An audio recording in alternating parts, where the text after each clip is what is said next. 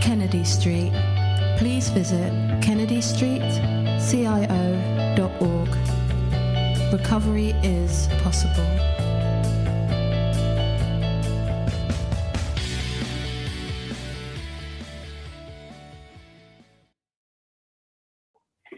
This week, I'm going live, fresh, without saying we're going live. So, hi everybody, my name's Claire Kennedy and welcome to our Wednesday Recovery Talks. So for those of you who don't know who I am the CEO and founder of Kennedy Street. And excuse my phone making a peeping noise, I will turn that on to silent. We run a very small recovery charity based in Brighton, and we have a national reach thanks to COVID. What's emerged for us as a charity because of COVID is we now run a national recovery helpline where we offer support and signposting to anyone who's interested in recovery, and we connect people to resources and support that's available, freely available, privately available, or anything that you're looking for will help you find the right resources in your area that can help you to start this amazing journey of recovery. And each week on our Recovery Talks, we invite fabulous guest speakers from various projects and from various walks of life, really, that have got something to do with recovery. So, that's me. I'm going to introduce you to my gorgeous husband, who's going to introduce you a little bit more to our wonderful, and I would say wonderful, I'll tell you more why she's so wonderful later on, but to our wonderful guest speaker who's with us today. So I'll hand over to Kev. Over to you, Kev. Hi, guys. I hope you're all well and keeping yourself safe in this terrible pandemic we're into at the minute. My name's Kevin Kennedy, and I am the patron of Kennedy Street. If you are listening to this on the podcast, if you need to put a face to the name, I did play Curly Watts in Coronation Street for many years. So now you have sort of a face to put to the voice. Today's guest is I owe a great deal to, a personal massive debt of gratitude. Her name is Wyn Parry, and I first met Wyn 20 odd years ago when I first got sober, and I have to tell you, I didn't like her one bit when I first met her. In fact, she was my number one hate person, and the reason for that is because she told me the truth, and I didn't like that at all. However, after I overcame that, and we are now firm friends, and not only do I owe her an awful lot, I think there's an awful lot of people out there who owe an awful lot as well. She is a superwoman of recovery, a superwoman. She doesn't blow smoke up your bottom, I can tell you that. She tells you the truth, and thank the Lord for that. So without further ado, I'm going to introduce the amazing, wonderful Wyn Parry, ladies and gentlemen. Thank you very much. Well, good morning, Kevin, and good morning, Claire, and good morning, everybody out there. And, not much to have to follow that, is it, with that build-up? But everything that Kevin has said is true. He didn't like me at the beginning because he didn't like to hear the truth. But what I have found out, Kevin, in my long experience, 30-odd years, of experience in the profession, is the people that hate me most at the beginning love me most when they've got into recovery. And of course, not liking the truth is the fundamental symptom of addiction. And it is the topic I think would be quite good to talk about today, which is called denial. And that's everyone's familiar, I think, with that term. And I can remember your denial, Kevin. I can remember it.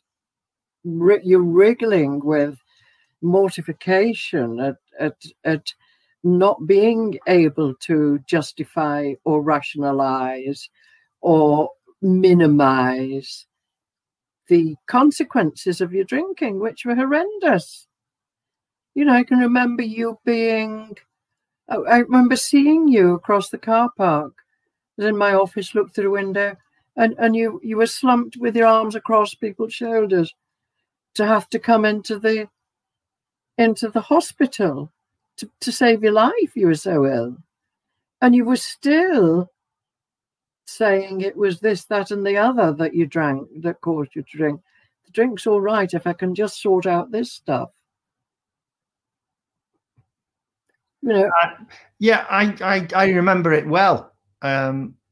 It's yeah, I did want to blame everything else, but here's the thing that's about denial that's always puzzled me, and I suspect may puzzle a lot of people. You see, intellectually and deep down, the evidence was overwhelming, and I understood that my drinking wasn't normal. I understood that if I carried on, then the death or worse. I understood all that on an intellectual level, because most addicts, in my experience, I find are not stupid. They know deep down that it's wrong. But here's the thing. I couldn't grasp it emotionally. I could not grasp it on that level. So I wanted to know, why is that? Why is it that most people know deep down that if they keep going, everything's going to fall apart and it's going to be death? They understand that on that level, but why can't I get it emotionally at the beginning? And what you're voicing, Kevin, you know, recalling that in yourself, the frustration in your voice and exasperation with yourself. Why did I keep not engaging with that, what was obvious to me and everybody else, but denying it? And when you look, you know, that's doing that to you, but you would drink on that and get rid of those, whatever disturbance, emotional disturbance, what you drink on it again and put it aside because you needed, you know, the feeling that the alcohol would change that feeling. It would put it away for now. I don't have to look at it. Life's all right again. I've got my drink. But for the people around you, for Claire and family members, seeing you waste away before their eyes, and you know, all addicts, they change physically, mentally, their emotional abuse to others is indescribable, you know. And many family members or significant people to the addict will end up in hospital long before the addict does, because they've lost touch with reality, because the addict's denial has convinced them that they're the problem, not the addict. Do you remember that, Claire? Did you have any experience of that? Absolutely. Gosh, yeah. I mean, and I think the fact of the matter is for me as a family member, I was probably in, maybe, I don't think there are depths to denial, but I think I was in as much denial as Kevin was, because I desperately didn't want a husband to have that had an alcohol problem. I really didn't. You know what? At the time, if you'd have said to me, your husband's a mass murderer, I probably would have been able to take that better. But in my heart of hearts, the shame and the guilt and the remorse and the horror, and I can say that honestly now, and the stigma that came with the word alcoholic, you know, it was just too horrifying to bear. So I just kept myself in a really, what I thought was a safe place, and tried to fix instead. But the denial was immense. It is, and it's understandable, isn't it, when you see throughout that the active addiction, Kevin was very functional. He was highly functional. He performed before millions of people every day. No one knew what happened when he left the studios or what had been happening before he came to the studios. And it's that part of denial where, well, you know, I'm able to work. I don't miss a day's work, people would say. Look at this, you know, I'm being offered more opportunities. It can't be that bad. It isn't that wrong. So yeah, the denial in the family. And I remember having a conversation with Kevin's mother when he was first admitted to the hospital, as I have done with many mothers of other patients who've come into the hospital, absolutely adamant that I'd got it wrong, that my son could not be an alcoholic and is not, you know, depression, whatever. One mother was happy for her son to be diagnosed as a schizophrenic, which he wasn't. But he got hallucinations because of his addiction, but not an addict. So the family members suffer so much from denial, not only family members, but, you know, those around them. And you look at A&E, for example, how they will, you know, spend hours and hours of time and their skills on saving somebody's life from a condition maybe like esophageal varices, where the esophagus bursts through use of alcohol and they bleed from every orifice. And these people, every hand in the A&E has got to be attentive to that person, and they'll get them off to intensive care, keep them. They're healed. They go out. They'll be told the cause of it. Don't do it because you're lucky you didn't die. Most people die from this. A month later, they're back in. You know, and the exasperation and anger that the clinicians feel is understandable, isn't it? All that they see is why do they need to just gratify themselves when the cost of it to themselves and others is so enormous? Because most people have, you know, not so bad these days, abstinence is more accepted, but most people saw alcoholism as self-induced and self-gratification. Employees find it bewildering that somebody comes to work, you know, the tie over here, stinking of alcohol. They say, no, I've not had a drink. You know, their eyes are whirling, not had a drink. I must admit, get really upset. I mean, I was high functioning and I was keeping it all together, which takes its toll. But on the surface, the surface, yeah. On the surface, yeah. But when I was in rehab, and this, as you said before, you know, you take a drink to get rid of those anxieties, the fact that your drinking isn't normal.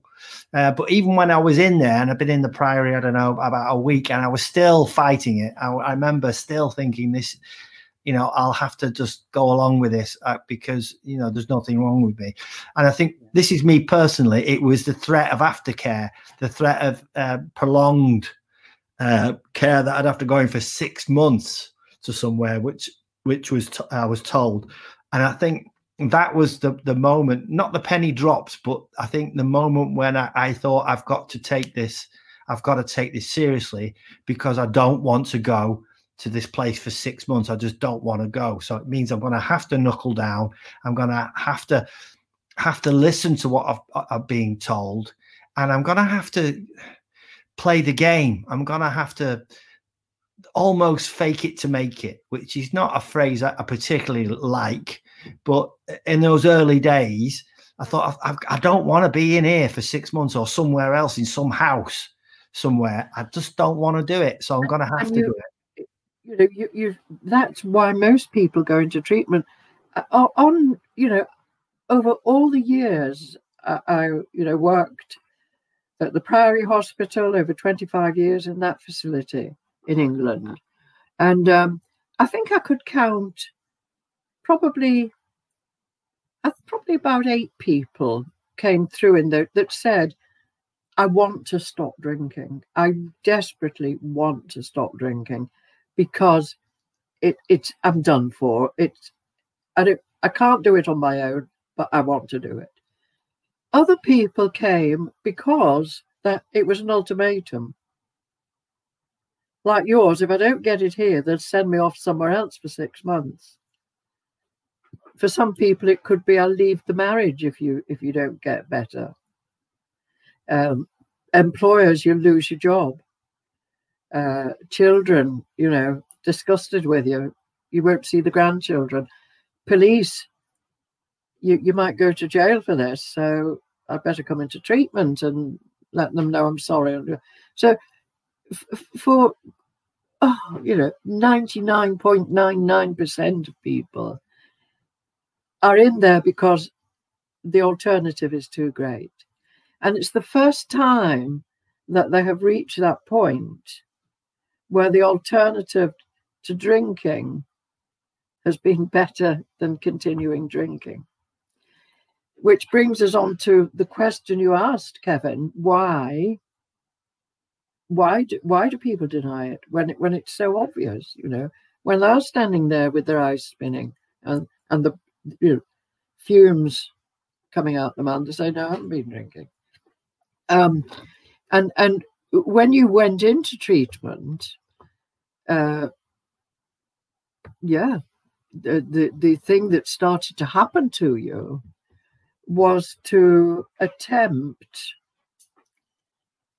to develop a connection between your intellectual understanding. Yes, this stuff is happening. Deep down, you've got that. Some part of your brain, exactly what you've done. And you've done everything to reduce it, but it's there.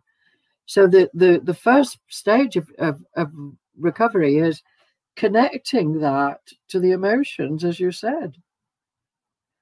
But the reason why people find it difficult to do that and even will go through treatment not yet reaching that point is the fear, terrifying prospect of not having that familiar substance or activity that's going to change the way they feel, that will leave them with a huge empty abyss, a cavern, a black space. That's why people drink, to change those feelings. And that's why they're afraid of stopping, because they know what that's like. You know what that's like, Kevin? Yeah, I do. It was all about fear. It's everything about, even recovery is about fear. I was scared to death of the consequences of my drinking. And I was scared to death when I was in recovery of going back drinking. Thankfully, I have to add this as well to people who are listening, that goes away. It's not a life sentence. But for me, I was just terrified all the time. And that is no way to live. And that lasted a good 6 months, maybe possibly a year into my recovery. And the reason for that, Kevin, why that lasts, is because your natural emotional resources have been very, if we look at what age you started drinking or using addictive behaviors, and there can be many, not just alcohol, drugs, sex, gambling, pornography, compulsive spending, shoplifting. They're all intensive activities that change the way you feel. And there can be a number of those that people are engaged in, not just one aspect of addiction. But when the fear that goes with that the consequences are horrific, but the prospect of not having it is even worse. So I have to carry on. And that denial, it's there to protect your addiction. You become the best liar and the greatest manipulator in the world, which is unnatural. When people get into recovery, they show themselves as being really people of integrity. I mean, there's a few people who fraud, but the majority, great integrity, and a desire to live well with other people, great work ethics, all of that, and they're able to engage in that. But the emotional immaturity that's evident when people stop drinking, because the addictive behavior has been their emotional regulator. It's fixed the way you feel, and your natural resources have become in remission and brutalized, so that when you first stop drinking, you hit that space that you were frightened of hitting. Except this time, you have got people around you who can encourage you and help you to understand that it's not going to be like that, providing you keep resisting the urge to act out addictively. Because your brain needs to get a new message. We don't change our feelings like that anymore. We've got other coping mechanisms. We're learning new strategies. I've gone through a week without having a drink, and this happened and that happened, and I've not needed to drink. That's built up a layer of emotional resources. And as that continues, your tank gets fuller and fuller and fuller. And then you're starting to believe at the end of the year that when people have said to you that if you keep doing what you're doing, the desire and compulsion to drink will leave you. Not me, you say, not me. I can never happen. It's always going to be a struggle with me. I like it too much, too important, is what we believe for a year. And eventually it leaves you. Because of what? Because of the emotional resources you've been building. You don't have to drink. And the more your brain understands that you don't have to drink to feel just okay, the less the thought of drinking, the natural resources in managing life's difficulties become easier, because you face the consequences of what will happen when it's a drink. You know, if you drink in treatment, you know, that first stage that you go through where the counsellors are facilitating that breaking of your denial, where you're asked to come up with, you write them in your room, you know, you do a big assignment on it, where your drinking has affected your life or the lives of others. And most people just say, it was drink driving.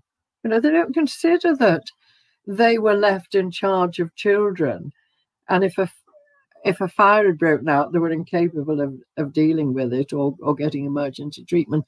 So you go into all of that, your loss of self-respect, the self-respect of others, all of the consequences of your drinking, and it's horrifying. And you're having to say this without any, because I did that, because I did it because I drank, not for any other reason, you know. And you know, round about your time in treatment, it was becoming more acceptable to accept that people needed to practice abstinence to recover, that they couldn't ever control their drinking.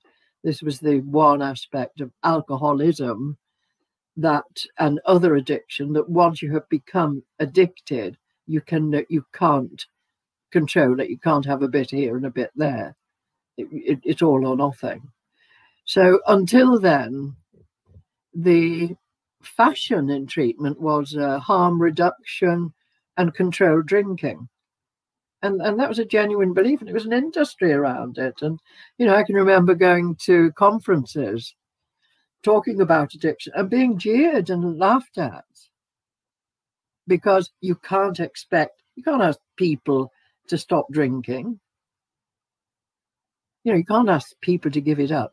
So, that was bought into, and it was, let's look at what the reasons for they drink, for the way they drink was the fashion. Let's look at the reasons that they drink. And for many reasons, the life was okay for them. They couldn't find real reasons. Okay, maybe they didn't get on with the wife every day, but it wasn't any reason to drink the way they did.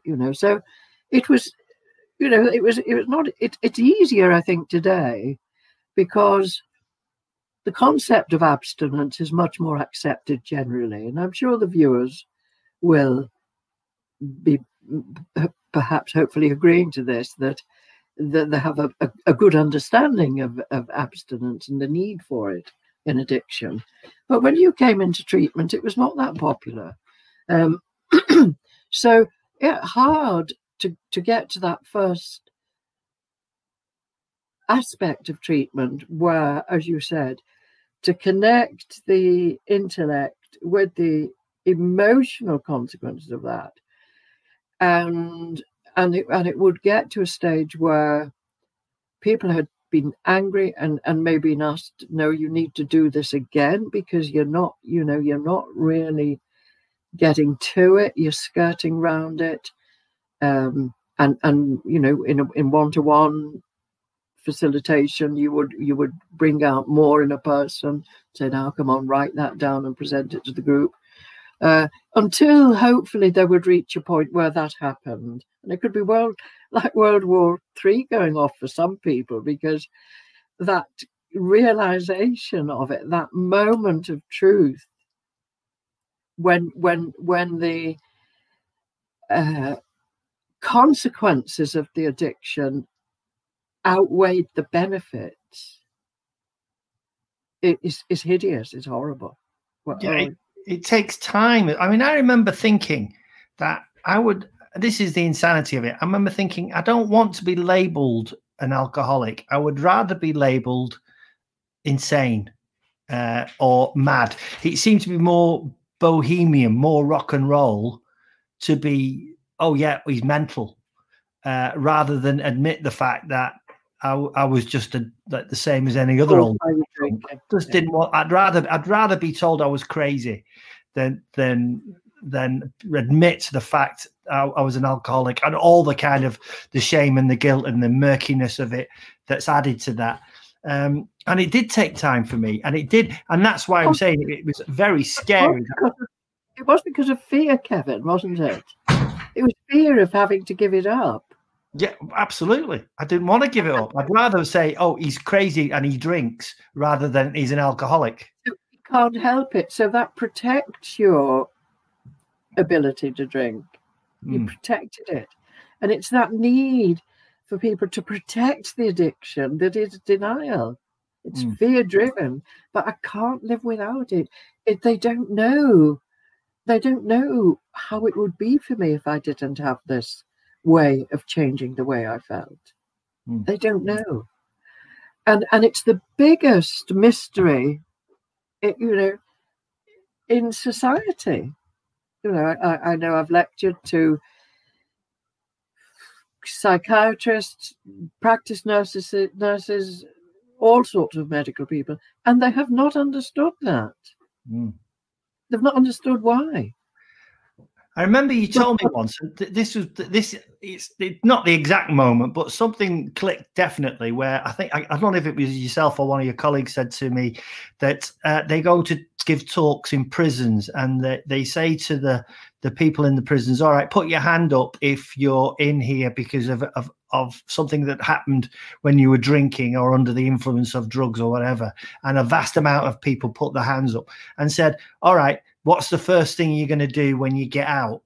And they said, I'll go for a drink or use drugs or whatever. And for me, that was like not a eureka moment, but certainly the first brick in the wall to me to say, wait a minute, this is really, really insane. And you're right. 10 years in prison, some of them, Kevin, people I've known, and they've drunk, met them in prison, and then they've contacted me and said, I had a drink on the train going from Manchester to where they lived. And so that temporary insanity, because when people are well, they're very healthy, very well, very sane when they get into recovery. But those episodes of which to everyone else is nuts, isn't it? That what's the you must be mad. You've done 10 years, you've got a good setup outside, opportunities for work, good. They know they've got support from the probation or social services family, and they still believe that they can just have a couple of drinks. Lynn, there's a question I wanted to ask. So often, I come into contact with people in the community or via the helpline or whatever who've had a period of abstinence and they have had some good recovery, and then something happens in their life and they might stop going to meetings, or they might detach from their support structures, or they might move country, or they might move city, or even job if they've had a good support structure at work, and they go back and they start believing again the denial. Can you tell us a little bit more about how that comes about and what's going on there? That's relapse. Yeah, we'd consider that a relapse. Yeah. Well, it is the denial comes back, and it is that person will never have fully accepted. They've admitted for a period of time that the drinking was the cause of all of their problems, and they needed to abstain from it. They'll have admitted that. But they've never accepted it, which is, how do I go about? What do I do? What do I have to do? I admit alcohol caused it, so what do I have to do not to go back to it? And they can do it for 20 years. I've known people. But their quality of recovery has not been a joyful, spontaneous, good quality of life, where they've had consideration for their own self-care and the care of others, and done really good in life. They've been miserable people, or how it's all right, but never fully engaged in their emotional spontaneity. They've got some emotional ability to manage life without drinking, but really it's been hard work. So that they and a lot of these people, Claire, will have gone to meetings for 20 years, but I've been to AA meetings, because for the information of the viewers, I am in recovery myself. 40 years ago, I got my recovery in AA, and thank God for the people in that room and for the program that was presented to me. And it was that led me into the profession. So a lot of gratitude for me for AA and those people.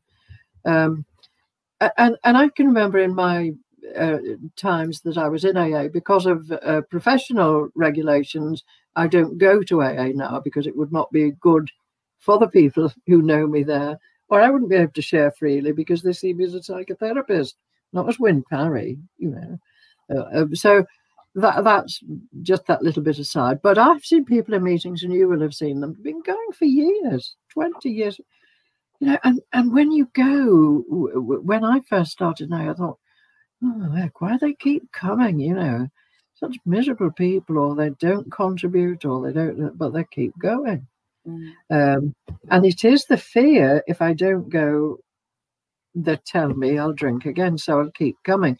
But I'm not going to accept that I need to change. I need to work the program that other people are working here, who have lost the desire and compulsion to use alcohol or drugs or whatever. I don't want to be doing that. I'm not letting people in to me. I'll stop drinking and I'll keep coming to AA, but that's the end of it. And they're not happy people. They're not comfortable people in recovery. So that then, one example, I had a guy, 25 years in recovery, and he said to his sons, no way I'll ever go back to drinking again. I want to go. There was a place in Spain, he said, where there was a village that had a particular red wine. He said, I've always thought about that red wine that was in that village. And the son said, I don't think that's a good way of spending your 25 years in recovery, is to go back to a place that you used to drink. He said, no, he said, okay. And he said, and I'm going to have one drink, You'll have one glass. Because I'm over it now. I don't want to go back to it, but I'm over it. And he went back. And he had one, and he only had one drink there. But 3 weeks later, he'd convinced himself nothing happened there. Had a drink. I'll see if they've got something like it in the supermarket. And I'll have another drink occasionally. Wow. I've cracked it, after 25 years. And within 3 weeks, he was back in for detox. Pandemonium broke out all again. Absolutely. Everything. Chaos, physical health. So that relapse comes from people who have never fully accepted the need to abstain from the addictive behavior, whatever it is. With gamblers, for example, they'll never go back to reading the back page of the paper. Never go back to reading the football results or the sport. They would do that. A gambler in recovery. Yeah, it's too much of a trigger, isn't it? It's like they've accepted that can't arouse the desire to gamble, so they don't do it. Sex addicts learn, sex. It's like sex, eating disorders, primary urges. Our midbrain it drives us to eat and have sex to survive and keep the human race going. But a person who becomes addicted to disordered eating or compulsive eating or becomes addicted to pornography and sex need to learn a healthy relationship with food or sex. That's abstinence. That's a different, it's not start going without food, it's not going without sex, but it is how to learn an emotional engagement with food and sex rather than just using it to stuff yourself to a degree that you're sated and I can't feel anything. So denial is conquerable then. If a person is psychologically capable, so unless a person has got a personality disorder where they're unable to accept that there's anything flawed about them, but they're few. They're not many. Also, Wyn, I know we touched on it, and I mean, I completely get what you're talking about. It's like you said at the beginning, it's sort of admitting and accepting is when the brain and the heart align, and that's when you get the real transformation, and that's when your life becomes, something that manageable. Manageable. Yeah, normal. At least manageable. That's the worst bit. Yeah. The lowest point. We can manage it. Yeah. And then we have all those other levels of, the full emotional spectrum of life, which becomes revived in us when we stop the addictive behavior. And it does take time, Kevin, a year. It can take more, but we can get there. And it can continue to revive until you've got this rainbow of emotions rather than just the red highs and the black lows of intensive addiction. I do feel I have to actually intercede here and say, for me, there is a point that comes when everything kind of drops into place. So if there's anyone listening who is in denial, and are starting their recovery, believe me when I tell you, it all comes together. It all seems to make sense, and it'll be fine, and you will begin to recover. But the thing is, it's a changeable feast. It's a movable feast. When you've just got over one kind of trigger, there's always something else that comes along. But again, and if you remember, Kevin, the trigger is the way you feel. It's always about the way you feel. That's the trigger. Yeah. It might be a death, but it's the way you feel over that person's death. Yes, that's the trigger, the emotional aspect of the trigger. Sorry for interrupting you there. No, it's all right. You can interrupt me anytime you want, Win. What I'm saying, but I'm just putting it out there that it does get better. It does get better, and there's more things that come along. But the next problem is easier to solve than the last one, and that's it keeps going. Yeah, and there's a saying, there's a saying in recovery, which is you've got to give time. And I think, from what both you and Kev are saying, is it's absolutely, people often think it's the stopping drinking and drug taking that's the hard bit. But actually, it's the giving time and hanging in there and getting to meetings and getting support and, doing all of the things that you need to do to start to get well. The length of time it takes for our emotional resources to be revived, and we need help with that. We need help for people to able to help us to see attitudes that we've got that need to change. Emotional triggers that we bring on ourselves, like holding on to resentments against people. We need somebody to say, you can't afford that because it's too intense, there's no end to it. There's no solution to a resentment. You can resolve it. You can go and talk about it or just decide to let it go. But if you hold on to resentment, it'll overwhelm you. Yeah. So we need people around us to help us do that.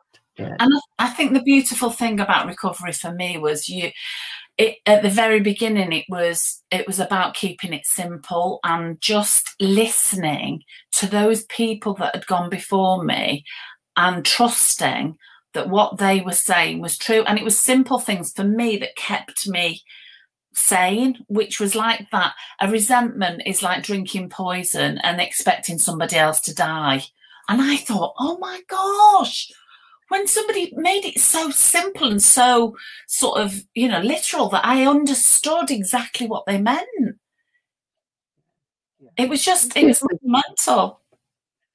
But the whole core of recovery is humility, which is not being it is humility is the opposite of arrogance, where people know everything. Humility is about being teachable.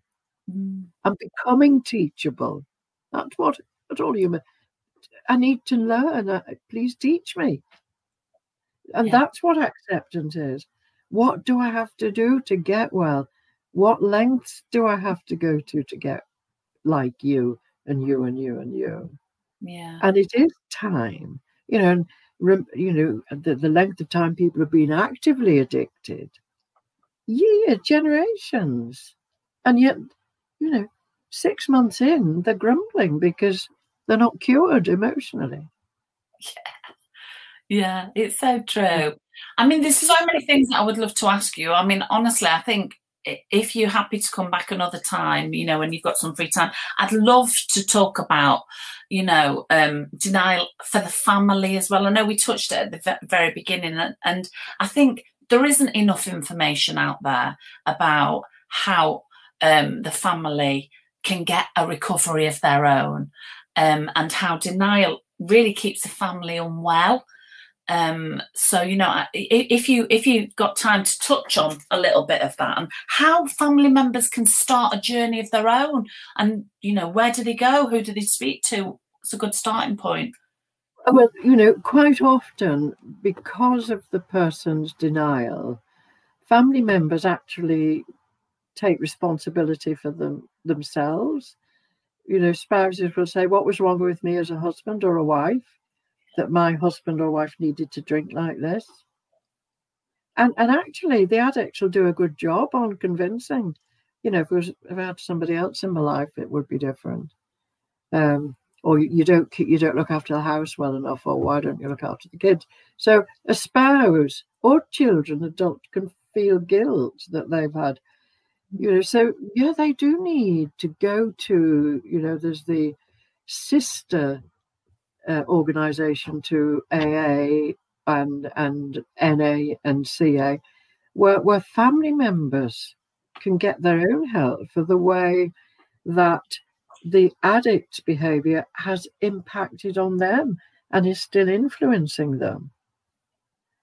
And that can be very painful for family members also, because during the active phase of an addict and living with that, they've taken over so much. You know, they have become very, very much in charge of everything. They've needed to. And you know, an addict will come out of treatment and, you know, after a month or so, all bright-eyed and bushy-tailed. They look great, you know, better than they've looked for. People say, wow, you look wonderful. Wow, amazing. Yeah, I'll do this. And they start doing things. And the family members say, what about me? What about me? Yeah. You know, he didn't know what it was like for me. He was out of it. Yeah. And he didn't know what it was like for me. And he denied my experiences and said it couldn't have been like that, or it wouldn't have been like that. And I think for me as well, at the very beginning, when Kev first started going to meetings, I was really quite jealous. I was really quite jealous of him going to meetings and sort of really speaking lovingly about these new people that he'd met and revealing himself to total strangers. And there's me at home thinking, and the resentment, I can't even begin to tell you, you know, so. And it is very real, Claire. You know, here they come. You know, there was this stranger, Wyn Parry, or one of the other councillors, Clee or Phil, all of those great people. And the family member would say, you know, how come he's done it for you? How come he's got wealthy? I've been asking him for 10 years. Why has he done it for you? What's wrong with, and it's always that, what's wrong with me that he hasn't done it for me? And, you know, and it is not that he hasn't loved you, but we are not emotionally involved as therapists with that person. You know, we can detach from it and be objective about it. And that's recognized. That's recognized in the addict, that they can't manipulate us.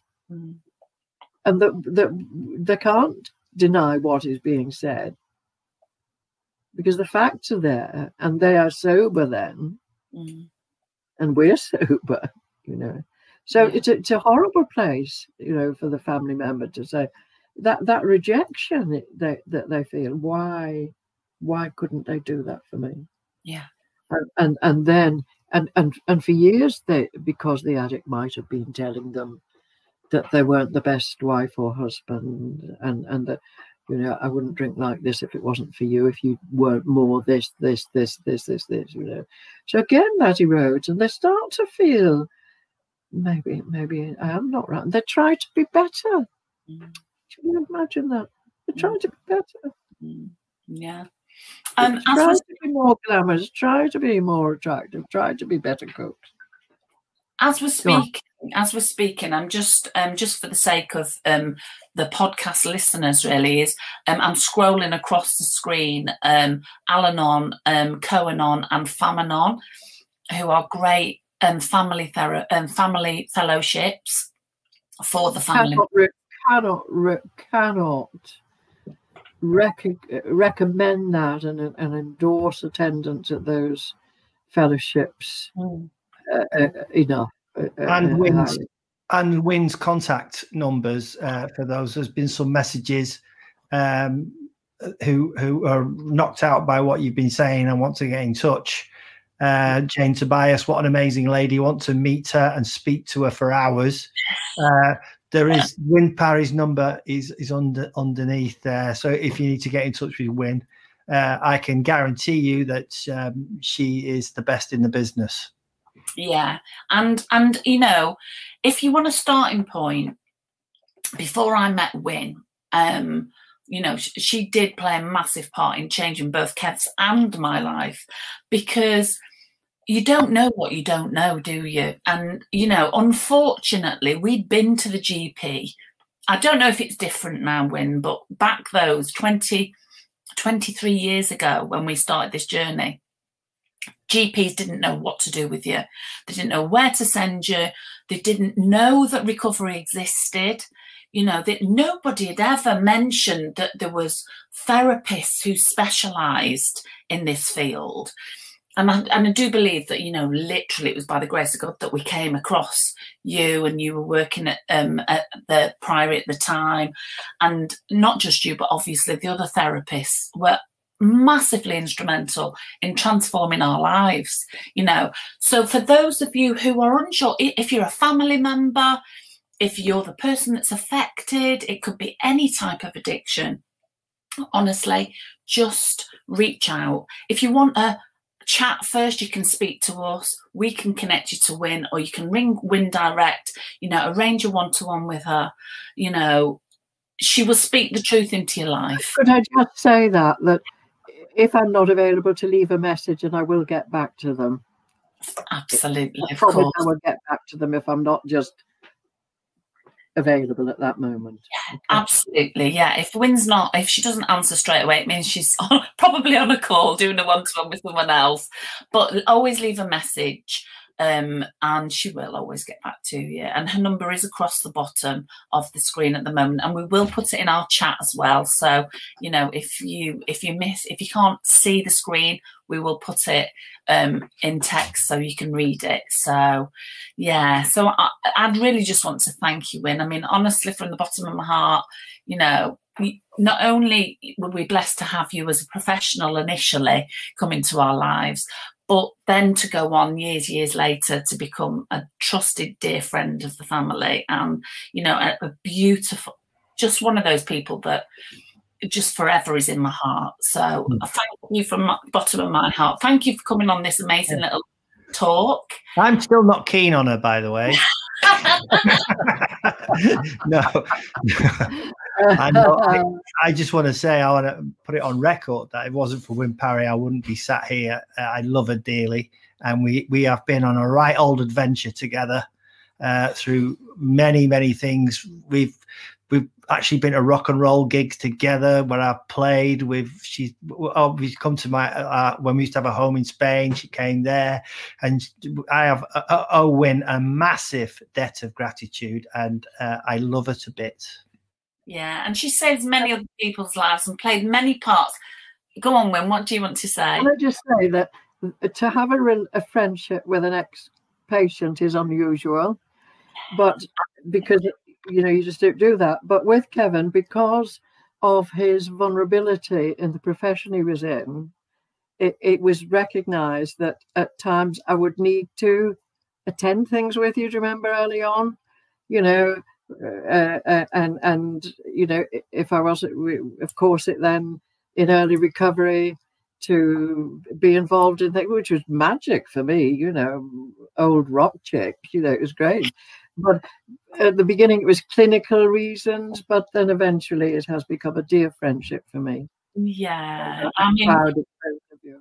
We're 22 years down the line, and you know, you've played such a part in that, and you know, and like I say, you've gone on to become a dear friend of ours, and our children.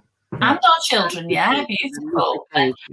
And there's lots of comments. Marie Tierney says, Wynne saved me too. I know there's lots of people that, you know, do owe their lives to you coming into their lives. And I must say, Claire, you know, it's lovely to hear people's gratitude. And, you know, every week I'll get someone ring and say, I'm 29 years sober, or I'm 30 years sober, or whatever year it is, you know.